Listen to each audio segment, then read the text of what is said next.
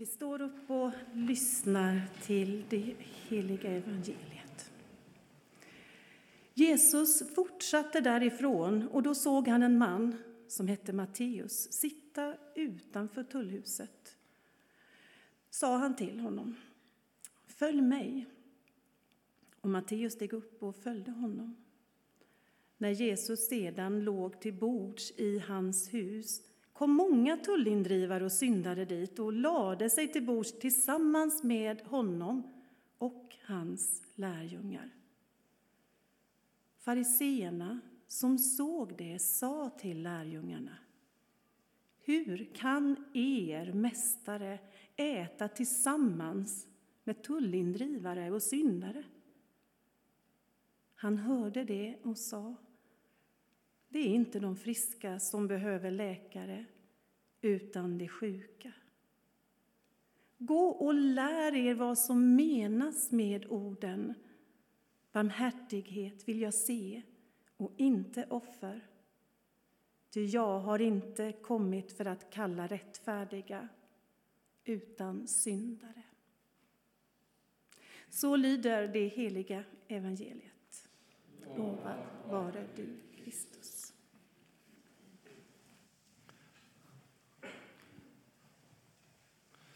Ja, roligt att du är här, Martin.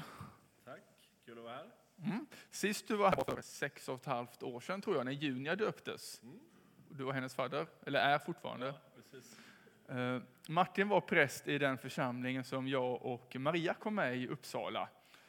Och jag efterträdde dig, kan man säga, när jag prästvigdes som präst i den församlingen, Mikkelkyrkan i Uppsala. Och när jag berättade att Martin skulle komma hit så sa Johanna: "Ja, jag var ju hans konfafadder." Så gammal är Johanna. Nej, men det är roligt, du har ju sett det, det är några du känner igen här och det är ju roligt också. Och jag outade dig lite här förra söndagen när jag sa att du skulle komma, att du egentligen är introvert och vill vara själv. Ja, han håller med. Men att du så gärna vill dela med dig av det liv du får ta emot, och därför har du lärt dig och på något sätt blivit duktig på att dela livet i vardagen med människor runt omkring dig, grannar och andra, på ett sätt som jag tror kan bli till inspiration för oss allihopa, även för de som helst inte vill göra det. Så att nu har vi Martin här, så att det är någonting för alla detta, att få ta emot livet från Jesus, men också få ge vidare, och det kan vara på olika sätt för olika personer. Och så är det så att du är här. Vill du säga något mer om dig själv? Nej, det vet jag inte. Man kan säga att jag är gift med en han. Det gjorde du la innan. Fiska upp kjolen här nu.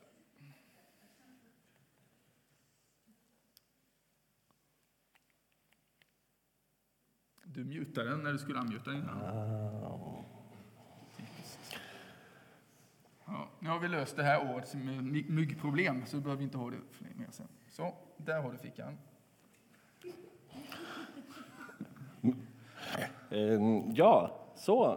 Ja, men man kan säga att jag är gift med Hanna. Vi har 3 barn, bor i Mölndal.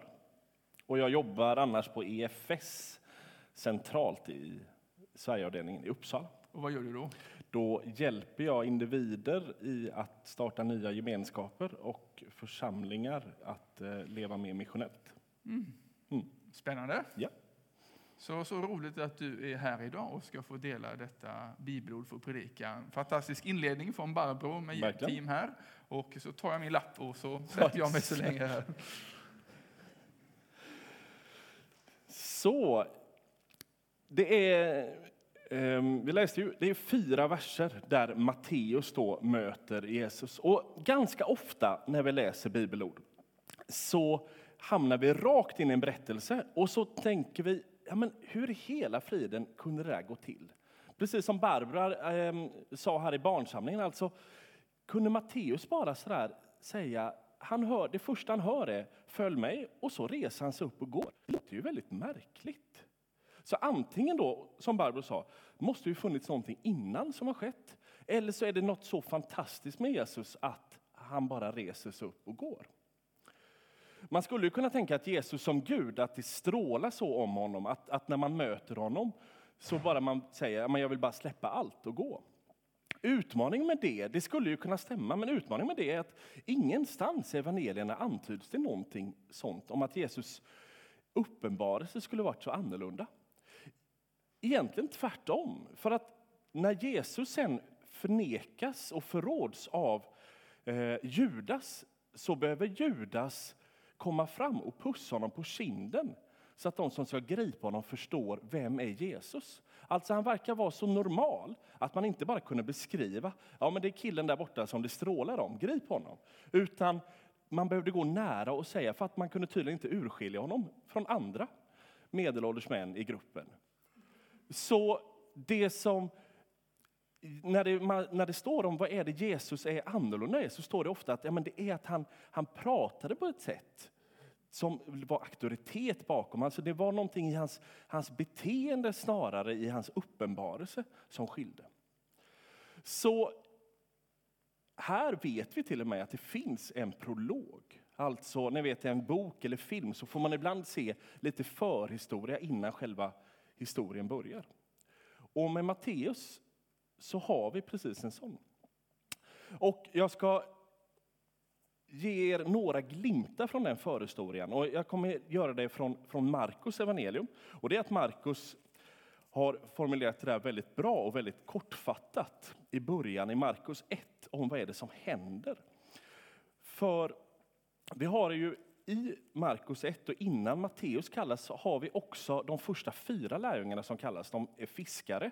Och Jesus går på stranden och så säger han, följ mig. Och då står det att de lämnade näten och lämnade sin pappa och så följde de honom. Alltså egentligen samma ganska märkliga beteende. Alltså att bara mitt i vardagen, mitt i jobbet bara lämna saker och gå. Och det är därför vi då behöver se, vad står det om prologen? Vad är förhistorien innan de här grejerna? Då står det så här i Markus 1.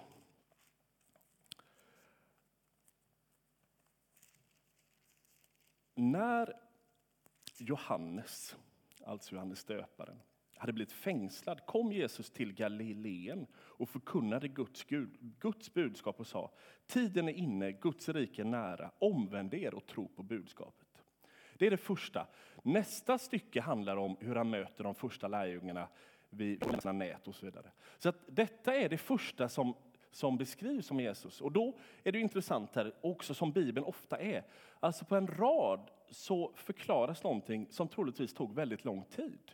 Alltså här står det då att Jesus kom till Galileen, alltså ett landskap.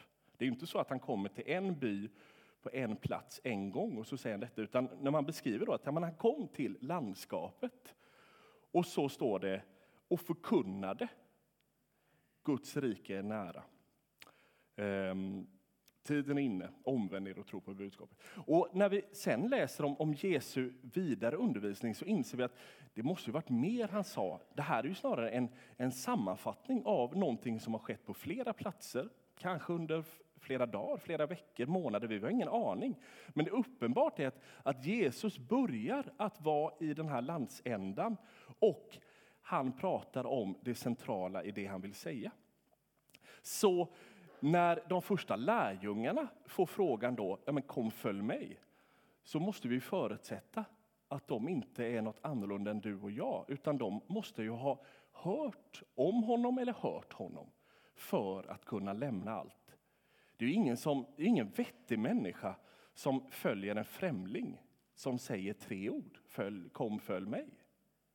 Det är ju oansvarigt, alltså det är ju inte alls bilden vi har av dem, utan det är så uppenbart att det måste ha funnits en förhistoria. Och det är ju det vi ser innan då Matteus blir, innan vi kommer in i vårt möte, så ser vi vad är det som har skett innan.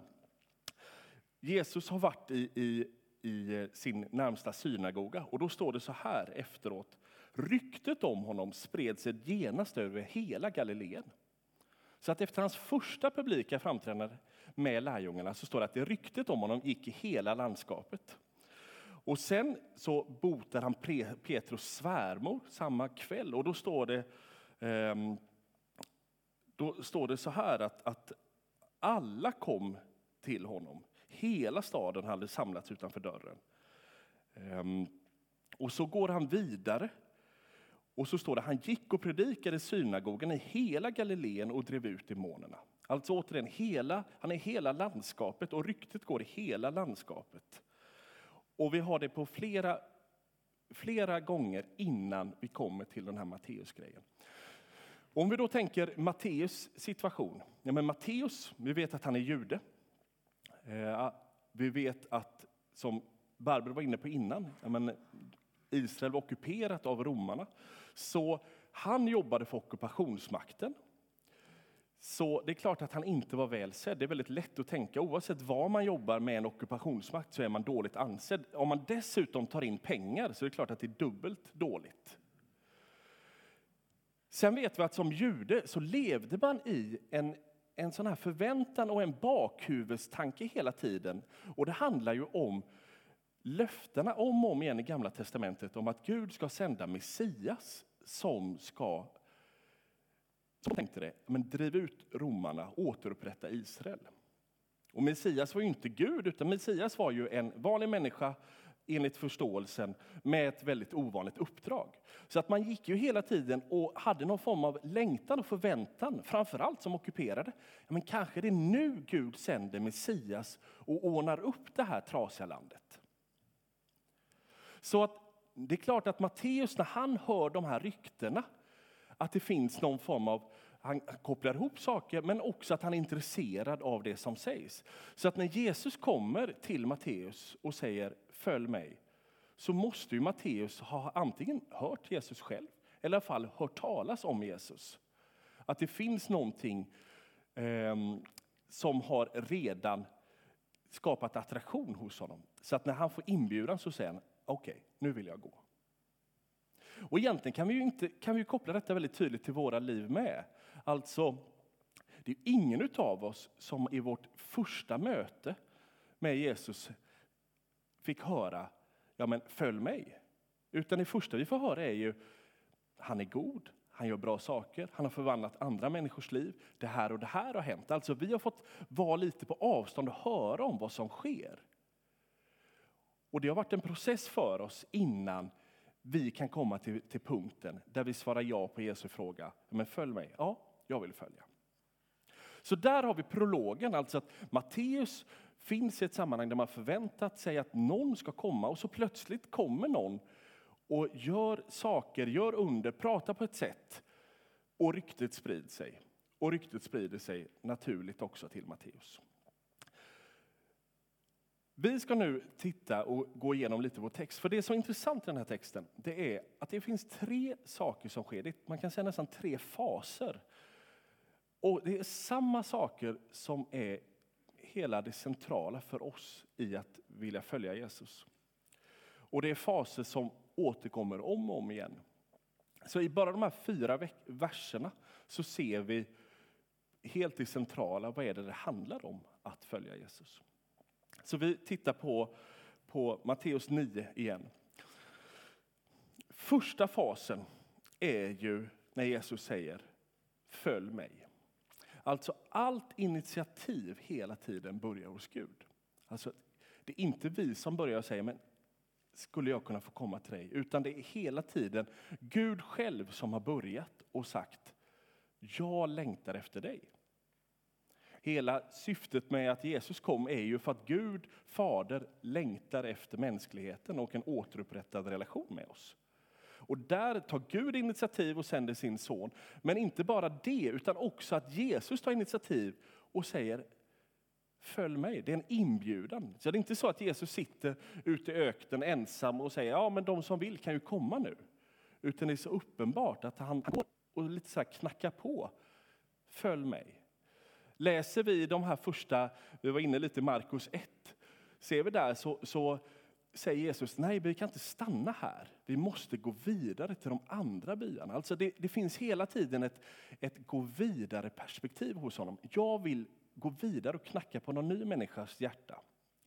Så initiativet hela tiden kommer från Jesus och det är ju en initiativ och en fråga som hänger där hela tiden. Det är så att säga en evig fråga. Det är alltid så att Jesus bjuder in människor till sig själv. Och bjuder tillbaka människor till sig själv. Och bjuder oss som har tackat ja på djupare nivåer in till sig själv. Så att den första fasen är ju Guds, där han i Jesus bjuder in oss och säger följ mig. Sen ser vi nu den andra fasen och det är ju Matteus. Och det är ju bara väldigt enkelt beskrivet, alltså Matteus steg upp och följde honom. Men det hände någonting, alltså i att resa sig är det ganska mycket som sker. Det är inte så svårt att resa sig om man inte har något ont med ryggen eller så vidare. Men just här är ju det ett väldigt jobbigt resande som Matteus gör. Alltså att när han reser sig upp och börjar gå så sker det ju väldigt mycket saker som inte står i texten. Vad är det som sker? Jesus när han pratar säger ofta så här: omvänd dig och tro. Det är en central bit. Alltså, och vad är det han menar med det? Jo, men det innebär du går nu åt det här hållet. Du går utifrån vad du själv vill. Eller kanske du går dit andra tycker du ska gå. Du leds av vad andra vill. Du leds utifrån bara vad du själv vill. I omvändelse så säger han ju, nu är det dags att gå på min väg. Åt mitt håll. Alltså, jag vill att det är mina prioriteringar som ska vara det viktiga för dig. Det är inte vad andra tycker. Det är inte vad du själv längtar efter. Utan det är att få vända om och ha, nej men nu vill jag följa dig Jesus. Vad är dina prioriteringar? Vad är viktigt för dig? Här kanske det var att jag själv skulle bli berömd. Att människor skulle tycka jag är duktig. Medan när jag får följa honom kanske det snarare handlar om, ja men Jesus, hur kan du få bli berömd? Hur kan människor få inse att du är den bästa? Så att i omvändelsen handlar det om att vända bort från min egen väg att leva mot Jesu väg att leva. Och när Jesus då säger tro, omvänd dig och tro, så är det ju, tron handlar ju om en tillit, en förtröstan. Alltså i att tro där betyder, jag kan släppa kontrollen. Jag litar på att när jag nu istället följer dig, så kan jag lita på att du tar hand om mig. Jag behöver inte längre ha den kontrollen. För det är väl, vi är ju livrädda för att släppa den kontrollen. Vi vill ju ha kontroll. Vi vill ju gå vår egen väg. Och Jesus säger, men omvänd dig och tro. Alltså lita på att min väg är bättre. Lita att jag tar hand. Lita att jag fixar det. Så att när Matteus ställer sig upp och säger, jag vill följa dig. Så finns det ju i uppresandet ett omvänd dig och tro hos honom. Alltså, jag vill nu inte längre gå min egen väg, utan jag vill gå åt ditt håll, Jesus. Så Matteus har tidigare haft en period, vi har ingen aning, kanske han har hört, kanske han har sett, men där han har haft en attityd av Jesus, ja, men jag tittar på avstånd. Jag hör, jag smakar, jag provar, jag observerar. Men nu kommer han till nivån där det är, jag vill omvända mig, jag vill tro och jag vill följa dig. Och det är ju ett väldigt tydligt andra steget för oss. Just den här, vi får titta på Jesus, vi får prova, smaka och se att han är god. Och sen kommer det hela tiden en konsekvens, en inbjudan. Ja, men nu är det dags, när du har provat Jesus så behöver du säga, ja men då vill jag omvända mig från mitt eget sätt att leva. Och jag vill tro att Jesus tar hand om mig. Och så vill jag gå i hans fotspår. Och det är det som sker i den här andra fasen med Matteus. Och de här två bitarna är ju helt, tänker jag, okomplicerade. Vi har hört, vi formulerar det här på olika sätt i princip varje söndag, tänker jag. I olika delar av vår gudstjänst. Alltså, Gud sträcker sig ut mot mänskligheten och vi svarar. Men vi har bett om vår syndabekännelse. Det är ju precis det. Skit också Jesus, vi gick vår egen väg igen nu. Men nu vill vi komma tillbaka till dig. Så de här två första faserna är väldigt, väldigt grundläggande återkommande. Men det som är så intressant med Matteus möte med Jesus, det är att han kommer in i fas 3. Och det är inte den vi pratar så ofta om. Och vi läser vidare. När Jesus sen låg till bords i hans hus kom många tullindrivare och syndare dit och la sig till bords tillsammans med honom och hans lärjungar. Alltså vi vet inte om detta är samma dag eller dagen därpå, men det är ju helt uppenbart väldigt tätt på Matteus möte med Jesus. Och vad är det då som sker? Jo, Matteus tar Jesus in i sitt hus. Men han tar också sina vänner in i sitt hus. Och de vännerna är inte vilka vänner som helst, utan de här omnämns då som indrivare. Publikaner kallar man dem i en tidigare översättning. Alltså de som då jobbar för ockupationsmakten. Och syndare, ja det är ju mer bara ett allmänt begrepp på dåliga människor. Sådana man ska hålla sig undan, som din mamma varnade för när du var barn. Alltså, det är ju de människorna som Matteus tar in. Och det här gör han ju direkt.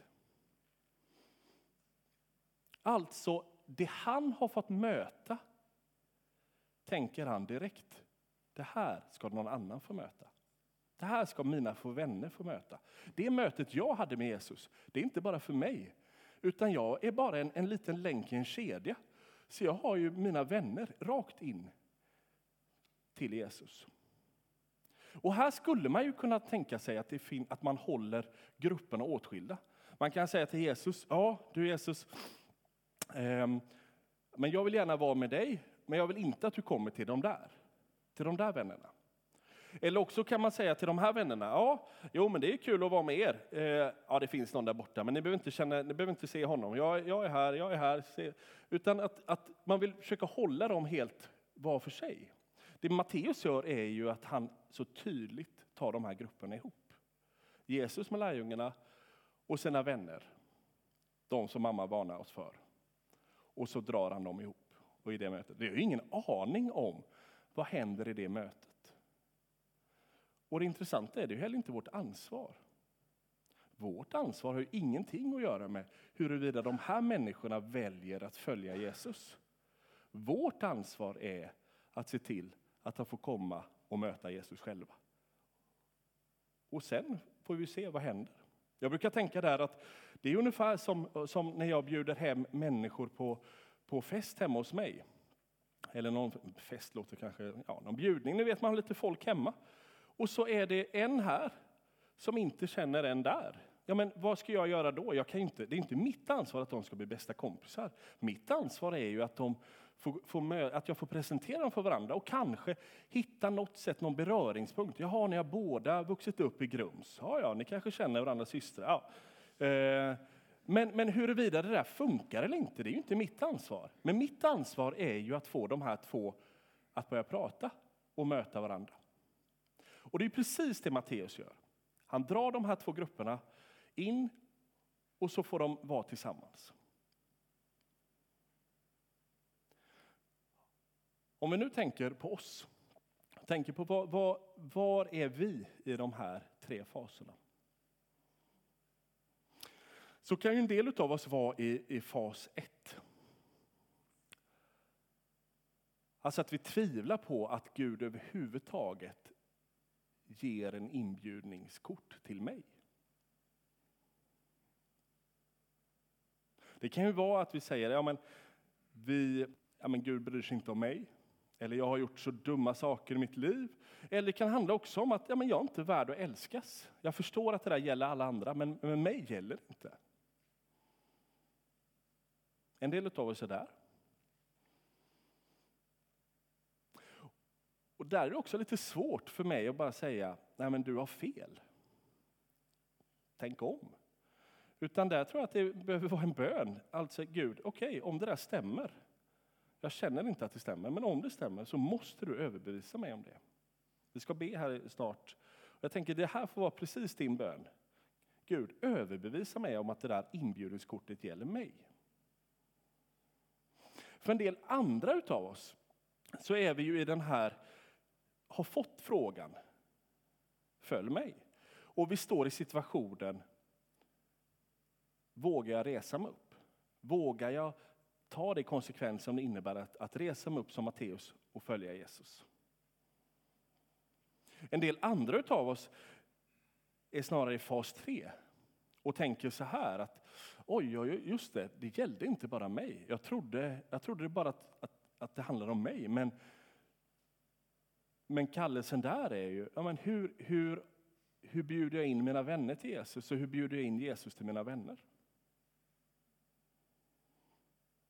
Och sen är ju inte detta en faser eller steg som vi bara tar en gång i livet.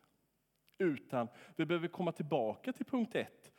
Och där kanske Jesus säger så här: ja, men följ mig när det gäller din almanacka, eller när det gäller din plånbok, eller hur det gäller hur du är fotbollstränare, eller i ditt sexliv.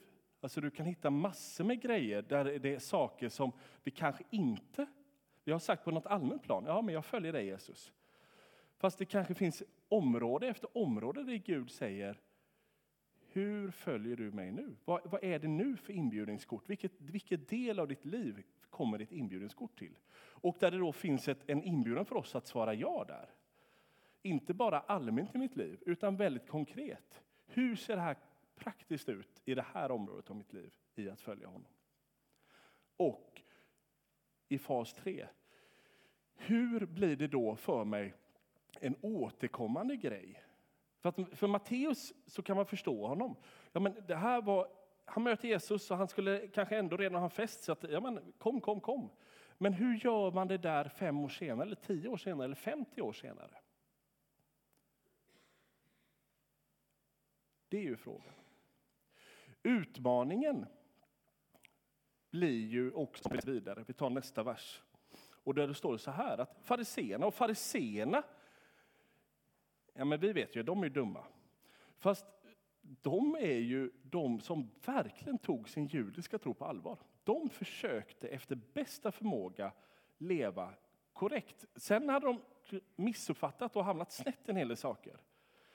Och det ser vi här bland annat, att de är dömande. Men det är ju för att de vill försöka leva så korrekt som möjligt. Och de säger ju, ja, men hur kan han äta tillsammans med de här? Och då ska vi bara notera att äta är ju en väldigt viktig del. Det är inga problem när Jesus bara allmänt bryr sig om dåliga människor. Det är inte det som är problemet. Utan han får kritik om och om igen när han äter. Och varför då? Jo, för att äta med någon är ett väldigt tydlig signal. Vi är kompisar. Så till exempel, om du tänker en människa, föreställ någon som du absolut inte vill associeras med. Och så åker du buss med honom. Inga problem. Tänk dig sen att du sätter dig på en uteservering här i maj. Med vederbörande. Det är ganska stor skillnad i hur mycket du relaterar till honom och inte. Ingen av oss får kritik för att vi åker buss med någon som man inte ska åka buss med. Däremot att sätta oss på en uteservering och publikt visa, kolla, vi sitter och äter lunch här ihop. Väldigt tydligt. Så och framförallt då i Mellanöstern, vi pratar här om mer av en mycket relation.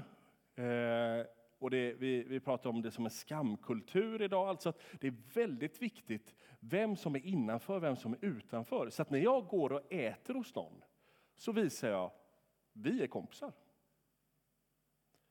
Och det är det som Jesus får kritik för här. Det är inte att han har pratat med dem eller har bett för någon eller önskat något. Utan det är ju, jag blir vän med dig.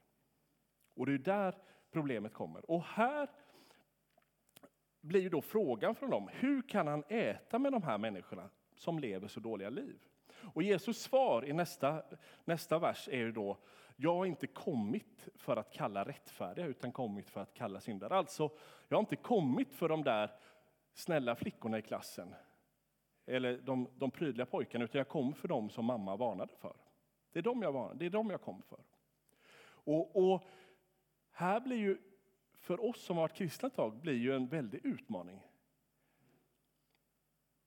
Så hur blir det att de här människorna som Jesus var, eller som mamma varnade för, vad finns de idag i mitt liv? Och hur kan jag bjuda in dem så att de får möta min kompis Jesus? Många av oss har ju snarare varit så rädda för Jesus eller kanske kyrkan eller andra kristna, att den här gruppen har vi vänt ryggen fullständigt. Nu är inte vi kompisar längre. Nu vill inte jag gå in och äta mer. Men jag tänker Matteus visar oss på exemplet. Det var inte att vända ryggen mot dem, utan det handlade om att säga, kom in och ät. Och så Jesus och kompisarna, kom in och ät. Så, beroende på vad vi är idag i vår resa, mot en tro eller i en tro, så finns en inbjudningskort från Jesus som är följ mig. Det finns en möjlighet för oss att oavsett om det är allmänt och första gången eller i aspekter i våra liv, att resas upp och säga jag vill gå, jag vill följa. Och i det finns det en omvänd och troaspekt. Att vi släpper min egen riktning och min egen väg och jag litar på att Jesu väg är bättre. Och att han kommer ta hand om mig. Och så det som Matteus gör, han tar in sina vänner som ingen vill vara med eller få vill vara med och låter dem möta Jesus. Jesus får ju ganska ofta kritik för dem han umgås med. Någon utmanade mig en gång och sa så här: hur ofta får du kritik för dem du umgås med?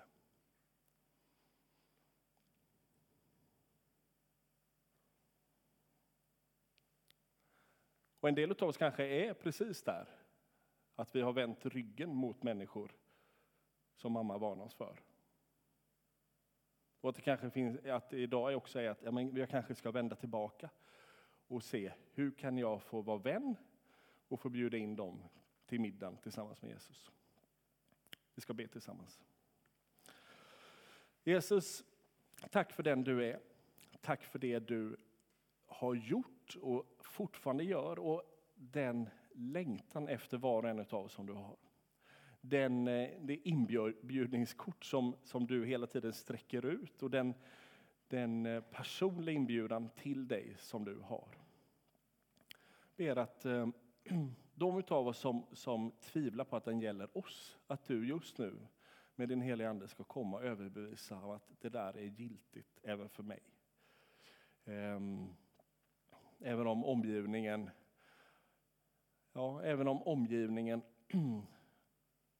har behandlat oss illa. Även om vi kanske tycker att Gud borde ha gripit in. Vi kan vara besvikna och sorgsna på allt möjligt i våra liv. Men be Gud att du ändå ska få komma och visa den här inbjudningskortet för oss. Och om det är någon som verkligen har sitter och funderar på precis där. Gud, vad var du? Varför grep du inte in? Så tror jag att Gud säger att jag var där och jag grät med dig och jag gråter med dig. Att det finns snarare än att ni får dela sorgen än att sorgen hamnar på Gud. Och sen ber vi Jesus för de utav oss som skulle för första gången eller för en gång i ett nytt område i vårt liv, att vi helt enkelt tackar ja till inbjudan och säger hur reser jag mig upp och följer dig i det här. Och den här tredje fasen, Jesus, hur får jag bjuda in människorna som du har kommit för? Människorna som mamma varnade för och som du längtar efter. Hur kan jag få hitta en vänskap och hur kan jag få ta Jesus till mina vänner och ta mina vänner till Jesus? Be bara helige Ande att du ska komma och uppenbara för oss. Och också ta oss i handen. Vi vet att vi vill ha kontroll, vi vet att vi vill göra det som är bekvämt ofta och enkelt. Men utmanar du oss i att ta steg som inte är så bekväma eller enkla, så ber jag att du tar oss i handen och hjälper oss och bara ta de här stegen framåt mot dig. Och vi tackar dig Jesus för att du är den som du har gjort allting för oss. Du har öppnat en väg för relation med Fadern. Vi tackar dig för det och vi tackar dig för en inbjudan till att få leva i din efterföljd som du har gett oss.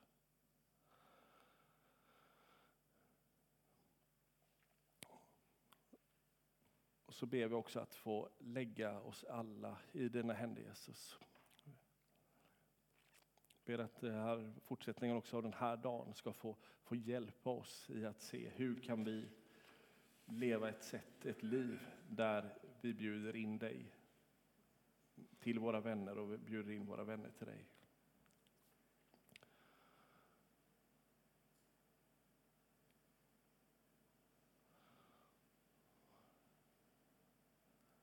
Amen.